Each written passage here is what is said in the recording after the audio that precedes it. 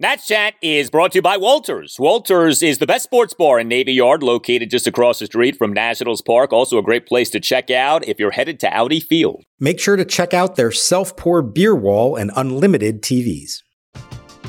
We're driven by the search for better. But when it comes to hiring, the best way to search for a candidate isn't to search at all. Don't search, match with Indeed. Indeed is your matching and hiring platform with over 350 million global monthly visitors, according to Indeed data, and a matching engine that helps you find quality candidates fast. Ditch the busy work. Use Indeed for scheduling, screening, and messaging so you can connect with candidates faster.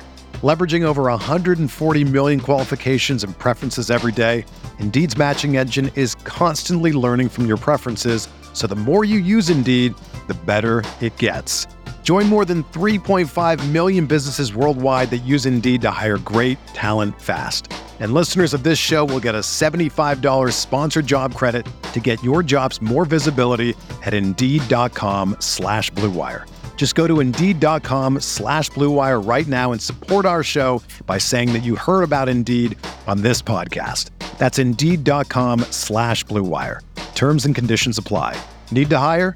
You need Indeed.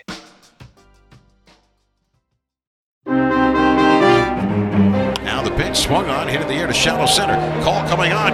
He won't get there. Drops in for a hit. This is going to score 2 runs. Throw in. Cut off by Williams, the pitcher. All of this happening after 2 out with nobody on. And 3 hits in a row for the Rangers. And 2 runs home. They lead it 4-1. Otto's given up 4 runs in 4 1/3 innings of work. He'll face Joey Meneses, and the first pitch is blasted to deep left field. Back it goes. Meneses has another one. It's long gone to section 102. On Otto's first pitch, Meneses has his 4th homer of the year, his 2nd of the night. It's now 4-2 Texas, as Meneses has accounted for both runs tonight. The 2-0. Swinging a blast to right center field. Way back it goes, and forget about it. It is long gone over the right center field scoreboard for Corey Seager. That makes it 5-2 Texas. Number 12 for Seager on Yohan Adon's 3rd pitch.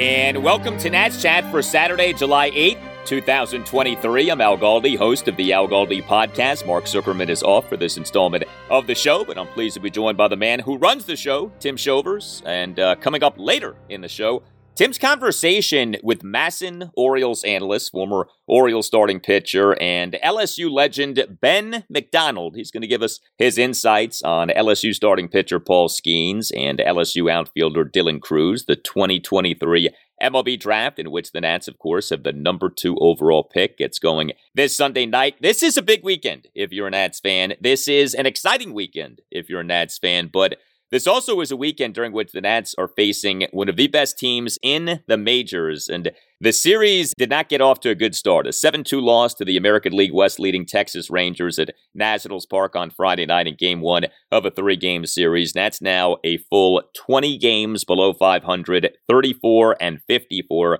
Second worst record in the National League. The home mark now is at just 13-32. The Nats have lost 32 of 45 home games this season, including now having lost 15 of their last 16 home games. It was really good to see Joey Meneses, a.k.a. Joey Fourbags, hit not 1 but 2 home runs on Friday night. So I guess you could say that the final score was Rangers 7, Joey Meneses 2. But, Tim, it is something with this Rangers team. 5 of the starting position players on the 2023 American League All-Star team are Rangers players. I mean, think about that. 5 All-Star starters for the Rangers. This is a really good team, and Friday night's game really ended up being not much of a game. No, right away they got to Trevor Williams, and even though Williams kind of sort of settled in, the tone was set right away. This offense is just giving the beleaguered pitching staff zero help whatsoever, other than Meneses tonight, like you talked about. We're starting to see a lot of the similarities from 2022, when things were really, really bad every day. I know we just had that road trip, but you guys talked about how that 4-game sweep against the Reds felt like a 10-game losing streak. That narrative did not change on Friday night. No, it did not. And since the 6-3 road trip, the Nats, of course, 0-5 on this 7-game homestand to conclude the Nats pre-All-Star break portion of the season. And the offense has just gone ice cold. I mean, here are your Nats run totals over these 5 losses on the homestand now, starting with that first game against the Reds this past Monday. 2, 4, 2, 4, 2. That's it. That's what you're looking at in terms of total run scoring by the Nats. And keep in mind, one of those games was a 10-inning game, that 5-4 10-inning loss to the Reds on Thursday. And so it was notable that manager Davey Martinez for this game on Friday night made a number of changes to the Nats lineup, including having C.J. Abrams as the leadoff batter. I'm going to lead off C.J. Abrams today. I'm going to give him an opportunity. I talked to him today. I want to give him a chance to go up there and lead off for us, see if he could jumpstart our lineup a little bit.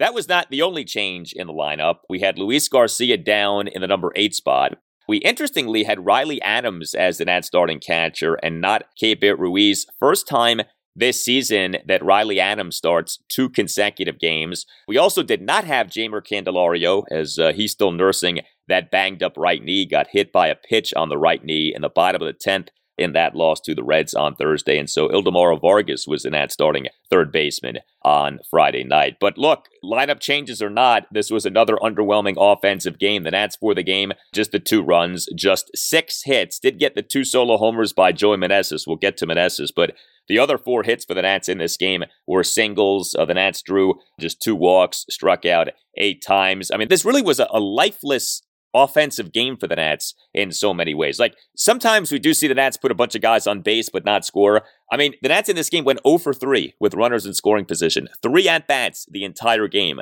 with a runner in scoring position. Yeah, you never took any threat seriously, the little threats that did exist, of course. Abrams getting a shot at leading off. I'm all for long-term plans and taking the important building blocks and assets and seeing what you have and where they're going to fit long-term, because we know where 2023 is ultimately headed.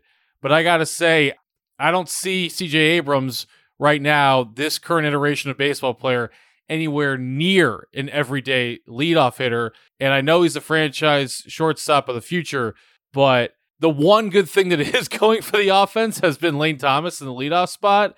And to go to Abrams right now, sell me out because I'm missing it.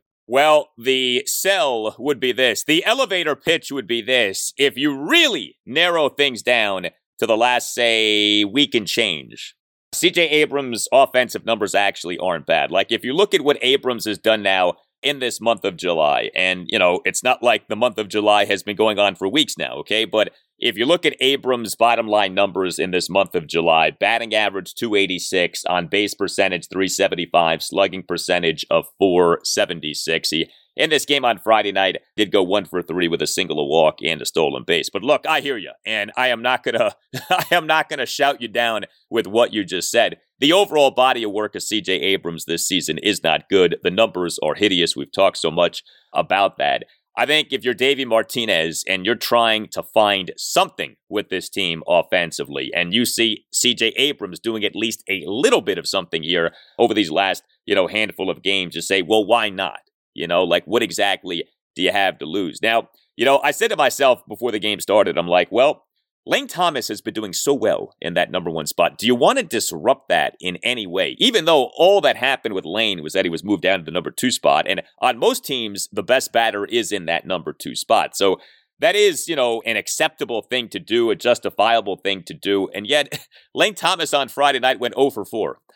And we're not used to him putting up offers. And I'm not suggesting that one thing led to the other, but it's hard to ignore that, right? Lane is killing it in that number 1 spot. You try to shake things up. You move Lane down 1 spot to the number 2 spot, and he goes 0 for 4. So it'll be interesting to see how long Davey sticks with this. It does sound, though, like Abrams is going to get a look-see here in the number 1 spot. This did not sound like a one-game thing, but we know that plans are always subject to change.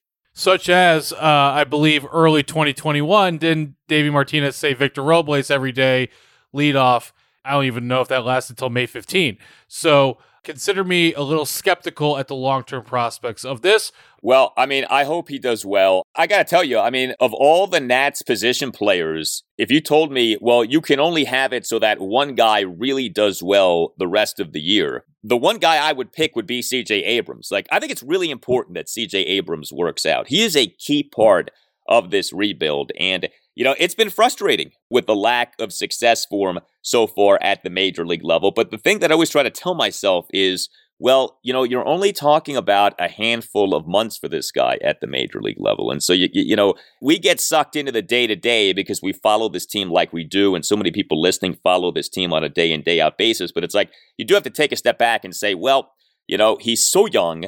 He did not have a lot of time in the minors, and the overall sample size of him in the majors really isn't that big. What has been tough is that you just haven't seen much in the way of even glimpses of him doing well. But he has been better lately. He wasn't bad on Friday night, and you just hope like heck that he does get going offensively. But otherwise, like I said, just not a lot happening with the Nats on Friday night. Offensively, not a lot happening here lately. Luis Garcia's not been doing well. He on Friday night down to the number 8 spot. He went 0-3 in this game. Mentioned Riley Adams getting the start at catcher for a second consecutive game. He went 0-4 with a couple of strikeouts. But we did have Joey Meneses homering twice. And this was something. Bang! Zoom goes Joey Meneses. And the home run drought is over. So Joey Meneses came into this game having hit a mere 2 home runs the entire season. He, on Friday night, hit 2 home runs. It's amazing how baseball can work. 2 solo homers for Joey Meneses. He and the Nats 1-run first, hit a 2-out full count solo homer to left field to cut the Nats deficit to 2-1 despite having been down in the count at 1.12. And Meneses in the Nats 1-run 6th, a first pitch leadoff homer to left field to cut the Nats deficit to 4-2. That homer went a projected 428 feet per StatCast. I said weeks ago that Meneses, who had not homered, I said, okay, once he homers, he's the kind of guy you would like to think who he'll homer and then he'll catch fire. Well, that clearly did not happen. Maybe now he's catching fire. Maybe there was a delayed nature to him catching fire. But wouldn't it be great if all of a sudden Joey Meneses did find his power stroke? This team so could use that. Yes. I've been surprised at how much criticism there's been this year for Meneses, and I get it. You make it to July 4th and your basically everyday DH has 2 homers. That's really bad. But despite the fact that he did not have any power the first half of the season, he still has been in the top 10 in hits in the National League. As of a couple weeks ago, was hitting 300. That's now dipped to 280. He's still hitting somewhat at a time that he quote-unquote isn't hitting. So I love seeing this tonight from him. Hopefully he does catch fire, of course, at a funny time as we're about to hit the first and only extended break of the season, of course. But as pessimistic as I was with Abrams in the leadoff spot, I'm almost as optimistic with Meneses and that he might find a power stroke this month and this summer. There's so much that we don't know about Joey Meneses as a major league player because, look, like with C.J. Abrams, the sample size is small, but he was so good over the final 2 months of last season. He slugged well over 500. You say to yourself, is he really this low of a power guy with what we're seeing this year? Meneses, even with the 2 home runs on Friday night, is only slugging .382 on the year. His slugging percentage for the season is 101 points higher than his batting average on this season. That is not the way that that's supposed to go. .281 batting average, which is perfectly fine, but a slugging percentage of just .382. Not a lot of home runs. Also not a ton of doubles for the guy. Just not a lot of power that we've seen from Joey Meneses on the season. But very good to see him go ahead and get the 2 homers on Friday night, and just hope like heck that he gets himself going here. Hey, are you a law firm partner stuck on an underperforming team while the rest of the competitors are spending big and winning big? Well, unlike Mackenzie Gore and Keibert Ruiz, you have options. You don't have to stay on your 60-win team. Nats Chat sponsor Mason Kalfis and his team specialize in placing partners and associates at medium-sized and large law firms in Washington, D.C. and across the country. Mason Kalfis has recruiters in 6 states and has placed lawyers in more than half of the 100 largest law firms in the United States. While you may be reading doom and gloom from the legal press, many practices are red-hot: antitrust, IP litigation, white-collar litigation, finance and direct lending, and healthcare, for example. Mason has worked with DOJ, SEC, and all kinds of government lawyers to get law firm partnerships at some of the most prestigious firms in the country. He also regularly works with partners at law firms looking to upgrade their platforms or brands to firms to better fit those partners' practices. Or sometimes, let's be honest, often, Mason Kalfas works with partners looking for more money as a fair reward for the business that the partners are bringing in. Even in the quote-unquote slow first quarter of 2023, Mason Kalfas worked with 3 different lawyers who doubled the compensation their previous law firms were paying those lawyers. Because you are not under a CBA or team control for 6 years. In fact, staying at a firm too long is often a recipe for being underpaid. Explore your options today with Mason Kalfas. He is Scott Boras-like when it comes to law firm partner contracts, and Mason Kalfas will negotiate you a new and better contract today. Call Mason today at 202-486-3535. That number again, 202-486-3535. Hey, Nat Chat. I'll be honest. I'm a fan of the theater and a fan of Disney classics. So when I heard Lion King was coming to the Kennedy Center, I went to Game Time to find quote-unquote cheap tickets for the show while it's in D.C. during the All-Star break. Fortunately, using the promo code for Nats Chat, I didn't spend too much and got the curly W when it comes to planning date night. Game Time is the fastest and easiest way to buy tickets for all the sports, music, comedy, and theater near you. It's the fastest growing ticketing app in the country for a reason. Get images of your seat before you buy so you will know exactly what to expect when you arrive. Snag the tickets without the stress with Game Time. Download the Game Time app, create an account, and use code NATSCHAT for $20 off your first purchase. Terms apply. Again, create an account and redeem code NATSCHAT for $20 off. Download Game Time today. Last minute tickets, lowest price, guaranteed. Hitting 282, 20 doubles. There's a swing and a line drive, base hit over the head of Garcia. Seager will score from third. Thomas up with it, fires it into second. And stopping there is Josh Young on a base hit by Jonah Heim. Give him 59 RBIs. Was tied for fourth in the league coming in. And the Rangers cash in. 2-0 Texas. The Nats offense is not in a good place right now. We don't know that that's going to be changing at any point anytime soon. Again, you hope that it does, but realistically, what's the path? And of course, not helping things on Friday night was that the Nats' second best hitter this season. If Lane Thomas is number 1, Jeimer Candelario obviously is number 2. Candelario did not play in this game off getting hit by the pitch on the right knee in the bottom of the 10th in the Nats' previous game. And you made a key point about this.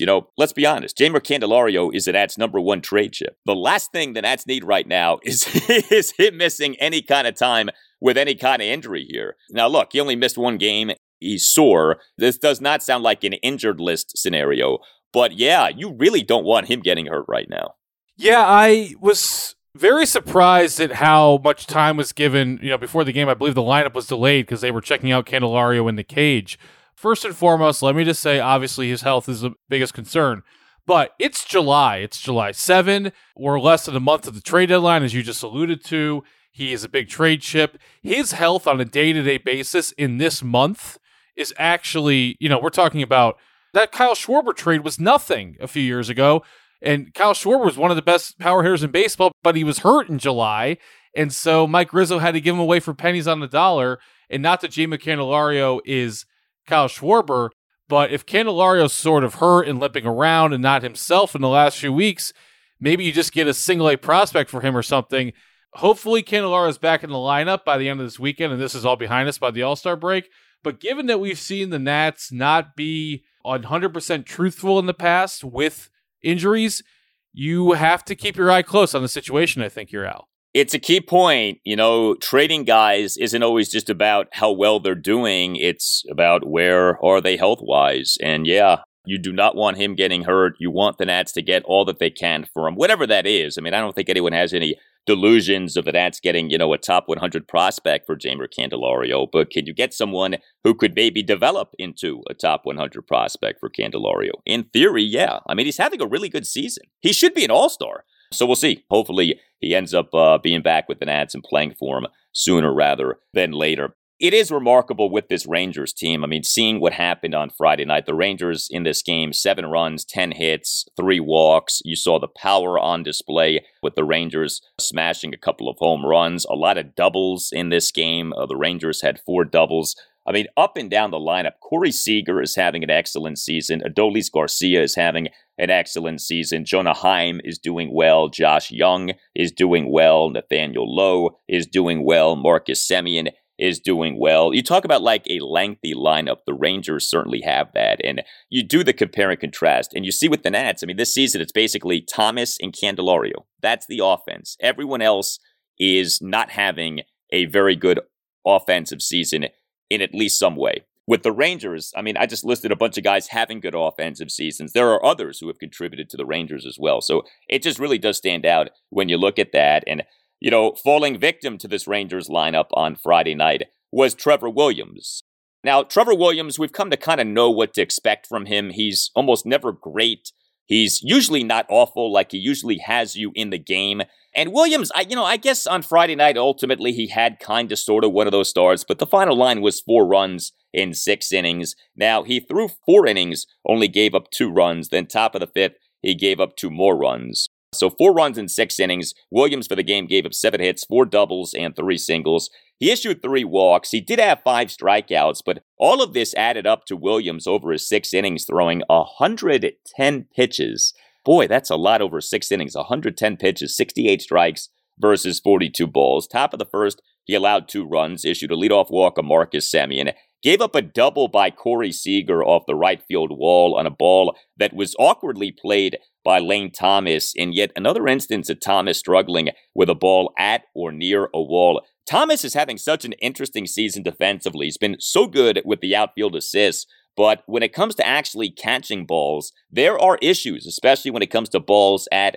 or near walls. Williams, in that 2-run Rangers first, induced a 1-out RBI groundout by Adolis Garcia for a 1-0 Rangers lead, but Williams issued a 2-out walk of Josh Young, and Williams then gave up a 2-out first pitch RBI single by Jonah Heim to right field for a 2-0 Rangers lead. And then Williams in the top of the 5th allowed 2 more runs, gave up a 2-out single by Nathaniel Lowe to center field on a ball on which Alex Cole nearly made a tremendous diving forward backhanded catch, but Williams gave up a 2-out double by Adolis Garcia to the left field corner. Williams gave up a 2-out 2-run single by Josh Young to center field for a 4-1 Rangers lead, and Williams issued a 2-out walk of Jonah Heim. So, it wasn't great. It wasn't hideous. Could have been worse, I guess, because the Rangers are that good offensively, but not exactly efficient. I mean, again, 110 pitches for Williams over 6 innings.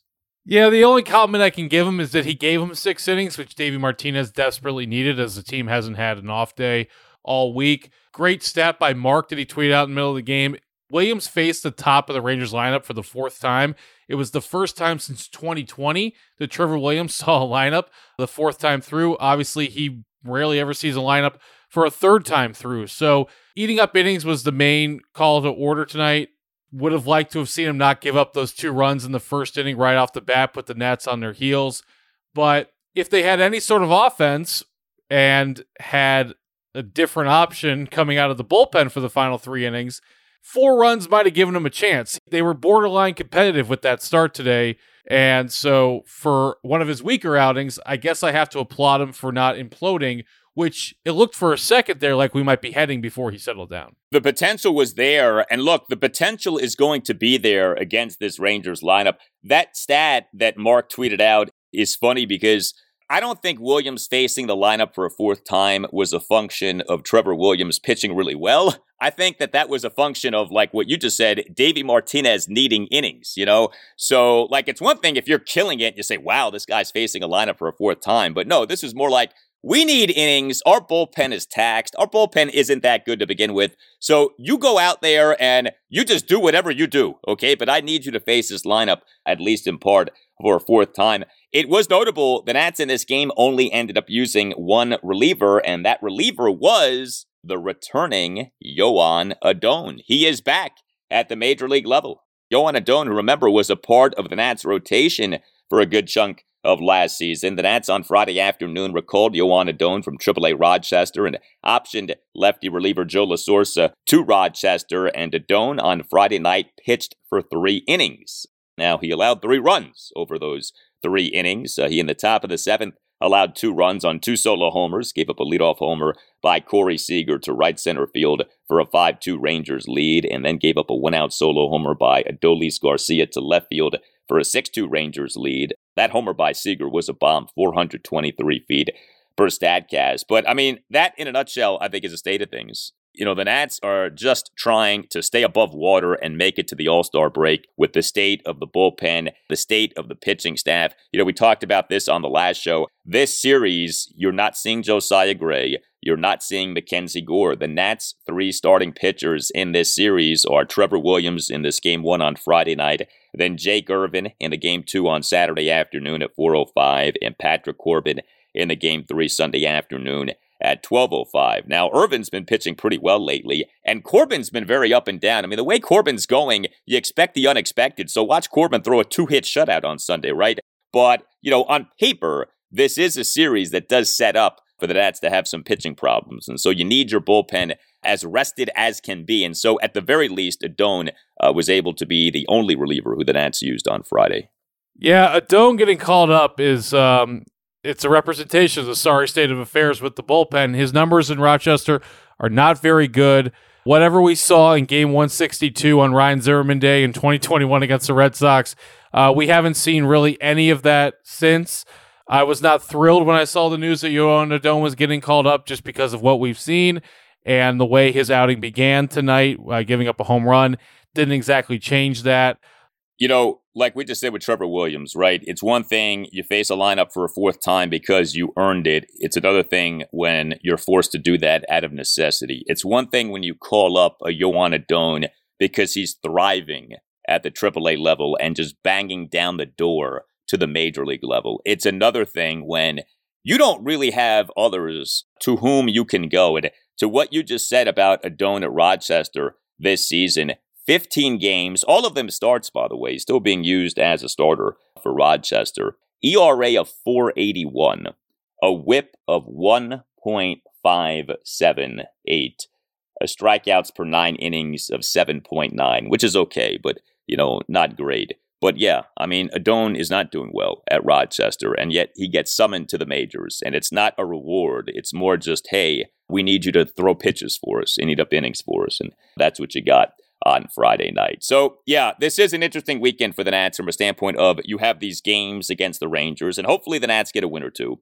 But you also have the draft, which gets going on Sunday night. And, you know, we're not going to sugarcoat things here. What matters the most from this Nationals weekend, by far, is what happens on Sunday night. This is big. This is really big. The Nats having the number 2 overall pick. There has been so much discussion in recent days about what could happen at number 1 with the Pittsburgh Pirates. There is all kinds of stuff. There are all kinds of things out there about what the Pirates may or may not do at 1. There's stuff out there about Dylan Cruz, whose agent, by the way, is Scott Boras, not wanting to be drafted by the Pirates and preferring to be taken by the Nationals and perhaps making big money demands so that the Pirates don't take Cruz at 1. I mean, all sorts of stuff out there. It's actually fascinating to follow and think about what could happen.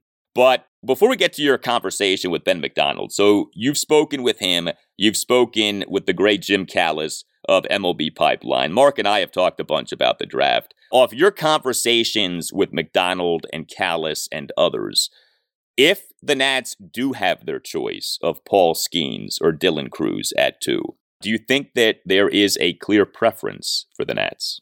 Well, I've heard both of them give glowing reviews about each player. I grew up in Atlanta in the 1990s, and it seems like Mike Rizzo has the same philosophy as me, which is when there's a stud starting pitcher available and you can get him, take him. And if Paul Skeens is available at number 2, I honestly would be extremely surprised if the Nats were not to take this power pitcher who not only has he put up ridiculous numbers at the collegiate level, that it's very well in play that he could be in the big leagues in 2024. I mean, this is not like baseball, oh, the Nats drafted Elijah Green or Brady House and we'll see in 3 or 4 years. This is We're drafting him in July, and he might be up in May or June of next year. So given that, I'd be really shocked. You know what's funny, though, about the 2024 thing? Because, I mean, I've said that and I've thought about that. If the Nats aren't good again next year, do you want to be calling up Paul Skeens and burning a season of service time when you're not very good? You know, that's something to think about. So it may not matter if he's good enough to be up in 2024, but I hear you on that. He could be up in 2024, and he looks to be as major league ready as a pitcher could get. Like right now, okay, if you just dropped Paul Skeens into a major league game and had him make a start, like right now, this weekend, is there anyone out there who doesn't think he could give you, 1 run in 6 innings with 10 strikeouts? Does anyone think that couldn't happen right now? Like, no, I think it could happen right now. Like, he could be ready right now for the majors. Not to say that you should draft him and put him in the majors, but like conceivably, you could do that. We know that Skeens is being talked up as being the best pitching prospect since Steven Strasburg in 2009. What I'd love to know is, do the Nats look at Dylan Cruz in a similar way, i.e., well, he's the best outfield prospect since X,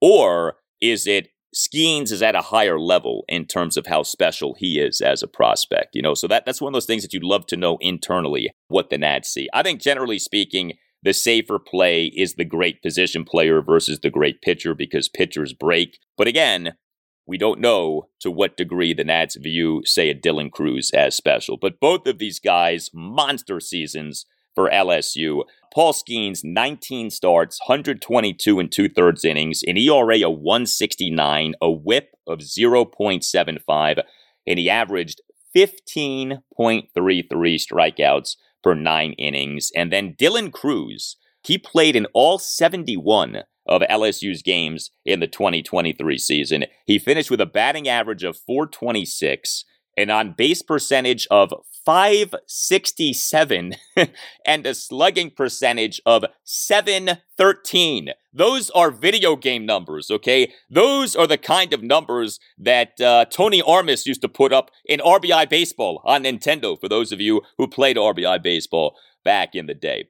But Dylan Cruz won the 2023 Golden Spikes Award, which honors the top amateur baseball player in the country. He is the second LSU player to win a Golden Spikes Award. The first was Ben McDonald. And we're going to take you to that conversation in just a moment here. But we certainly want to invite your thoughts on what the Nats should do in the 2023 MLB draft with that number 2 overall pick. Hit us up on Twitter at Nats_chat. You can email the podcast, natschatpodcast@gmail.com.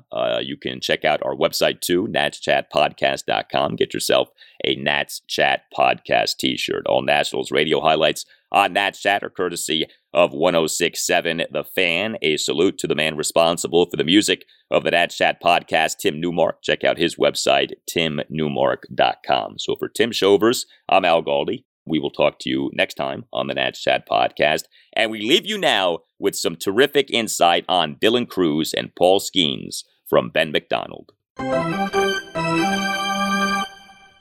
Ben McDonald came to LSU in the fall of 1986 as one of the most celebrated athletes in Louisiana high school annals. A 3-sport letterman at Denham Springs High School, McDonald played both basketball and baseball in his freshman year at LSU, helping lead the hoops team to the NCAA Elite Eight and the baseball squad to the College World Series. As a sophomore, the 6'7" right-hander concentrated solely on baseball, and he emerged as one of the nation's elite pitchers. He earned 1988 First-Team All-America honors, becoming the first LSU player in 14 years to receive that designation. Pleased and honored to be joined by someone that plenty of baseball fans of Maryland are quite familiar with, Ben McDonald. Ben is part of the Orioles Madison broadcast and pitched in the majors from 1989 to 1997. But we have Ben on today because he is the perfect perspective for Nats fans who are eager for the MLB draft. Ben was a star pitcher at LSU, first overall pick in 1989. You can see why his opinion on Paul Skeens and also that of Dylan Cruz as well carries a lot of weight. Ben, first off, congrats to the Tigers. 7 titles in roughly 30 years. Top program in college baseball, year in, year out, it feels like. Yeah, it was a while for LSU. I mean, it was a 19th trip to Omaha for LSU, and the last title they won was 2009. So it'd been a while, and Jay Johnson came over from Arizona, is in his second year at LSU, and man, he is just a tireless worker, the new head coach, and he takes the Tigers in his second year to Omaha, and they figure out a way to win the whole thing. So a lot of excitement down here on the Bayou right now. Tigers are national champions for the 7th time, which is just awesome. Let's start with Paul Skeens. Let's get right to it. The floor is yours. What is your scouting report for Paul Skeens?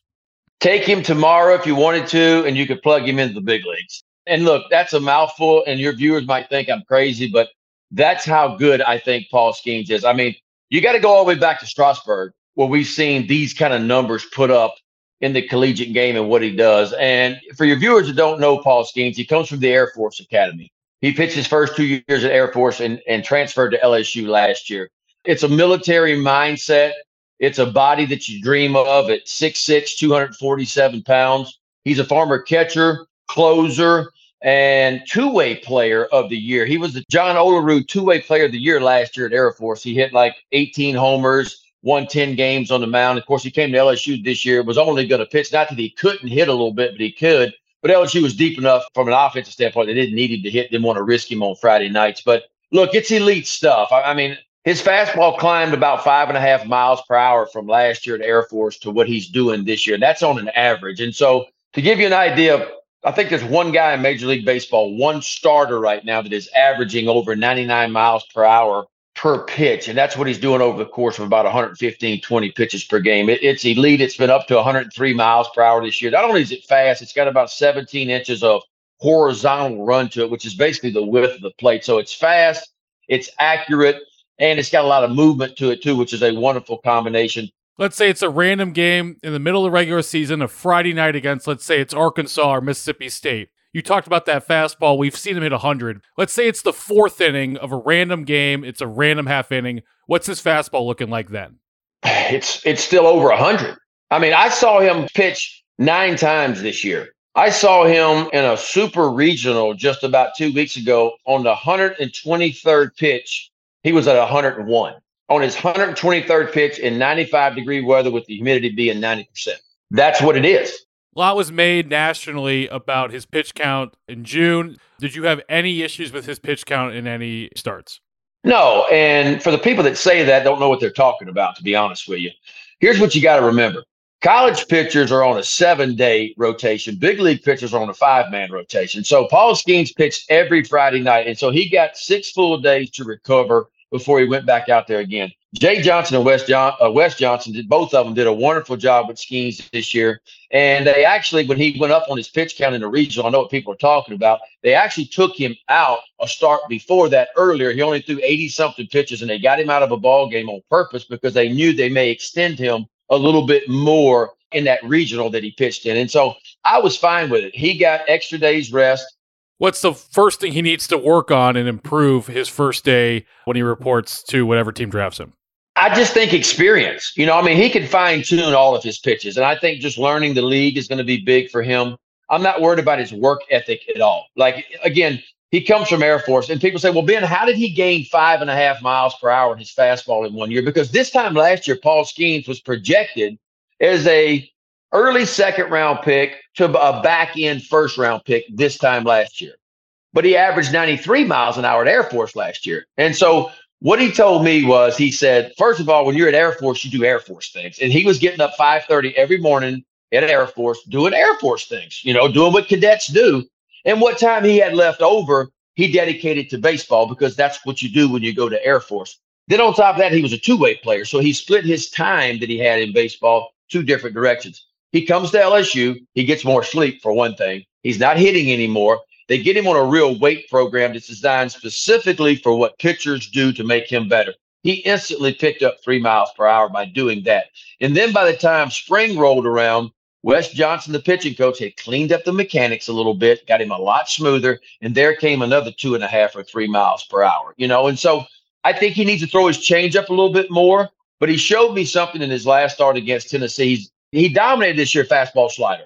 Threw a few changeups, about 4% changeups all year long. But he recognized that Tennessee was jumping on his fastball right away. What does he do? He reaches in his back pocket and he throws 16% changeups. And I'm not talking about an average changeup, a really good changeup. He has multiple pitches that he says, okay, if a hitter's trying to attack me a certain way, I can reach in my back pocket and I can attack back in a different way. So it's a real 3-pitch mix for him. And the occasional curveball, too, that I think with a little bit of work, he'll have a real 4-pitch mix. Over to Dylan Cruz, Golden Spikes Award winner. What's your scouting report on him? Always been the dude. To me, he's the best position player in the draft this year. And Wyatt Langford may have something to say about the number 1 pick, too, the kid out of Florida. But what I love about Dylan Cruz is this. He turned down first-round money out of high school to come to LSU. He wanted the college experience. He turned down $2 million. He wanted that experience. He comes here. He wins a national championship. Ever since the kid's been 15 years old, he's had a bullseye on his chest because he's always been the best guy. He's always been the guy every pitcher was going to give his best stuff to every time and try to get him out. He went into this year as being the number 1 pick, and he had to live up to that. And we've seen kids kind of back up in their draft year when the expectations are at the highest. We've seen kids kind of back up in some ways. Dylan Cruz took 2 steps forward this year. You go look at batting average. He hit, I think, over 420 this year in the toughest conference of all college baseball, the SEC. He hit homers again. He can run. He's a guy I think that could stick in center field all day long. He is a legitimate center fielder at the big league level. His swing decisions, right from his freshman year, got a lot better. He quit chasing the ball in the dirt, quit chasing the elevated fastball. And that's what you want to see is growth, right? How does he get better? He's always had to pop. He had 18 homers his freshman year. He backed up with 21 homers his sophomore year. But he walked about 20 more times this year than what he struck out. So his swing decisions are really good.